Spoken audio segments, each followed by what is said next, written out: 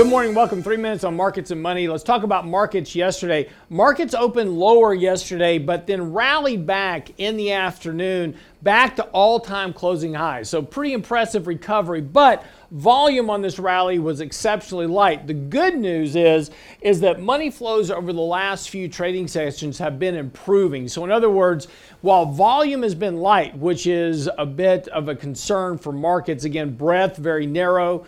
Markets are very driven by smaller groups of stocks, of course, but the overall demand for buying, right? So people bidding up in prices has been positive. So money flows has been improving, but again, markets holding up here, making marginal new highs at this point. Now, this morning markets are going to open a bit lower. We're going to probably try to retest the 20-day moving average here at the open. We'll see what happens.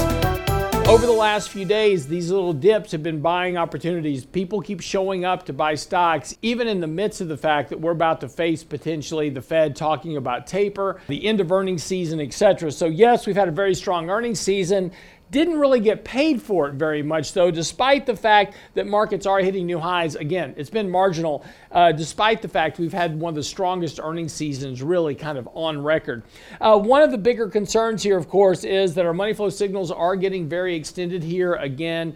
We're very long in the cycle without a correction, and normally these periods of advance in the markets have been resolving themselves into a retest of the 50-day moving average repetitively here over the last several months. So again, we're about at that point that markets have kind of exhausted their current move higher. So a retest of the 50-day moving average certainly well within norms. Right now, that's about a 3.5% decline from yesterday's peak. The thing here to watch, though, is the 10-year Treasury. That continues to tell us that we are in a weaker economic environment, ultimately, as yields continue to fall.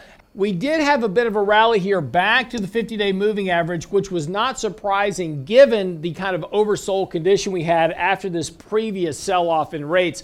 But again, that resolved itself into basically more buying into bonds. We're seeing rates fall back here to below support. And again, about to trigger another buy signal for bonds. Again, this suggests that economic growth is weaker than expected and potentially is denoting a shift in risk preference from risk on to risk off. Again, markets have been making marginal new highs, but in light of marginal new highs, bonds have had a very, very strong rally. So again, this risk on, risk off preference clearly showing up on the fixed income side of the ledger.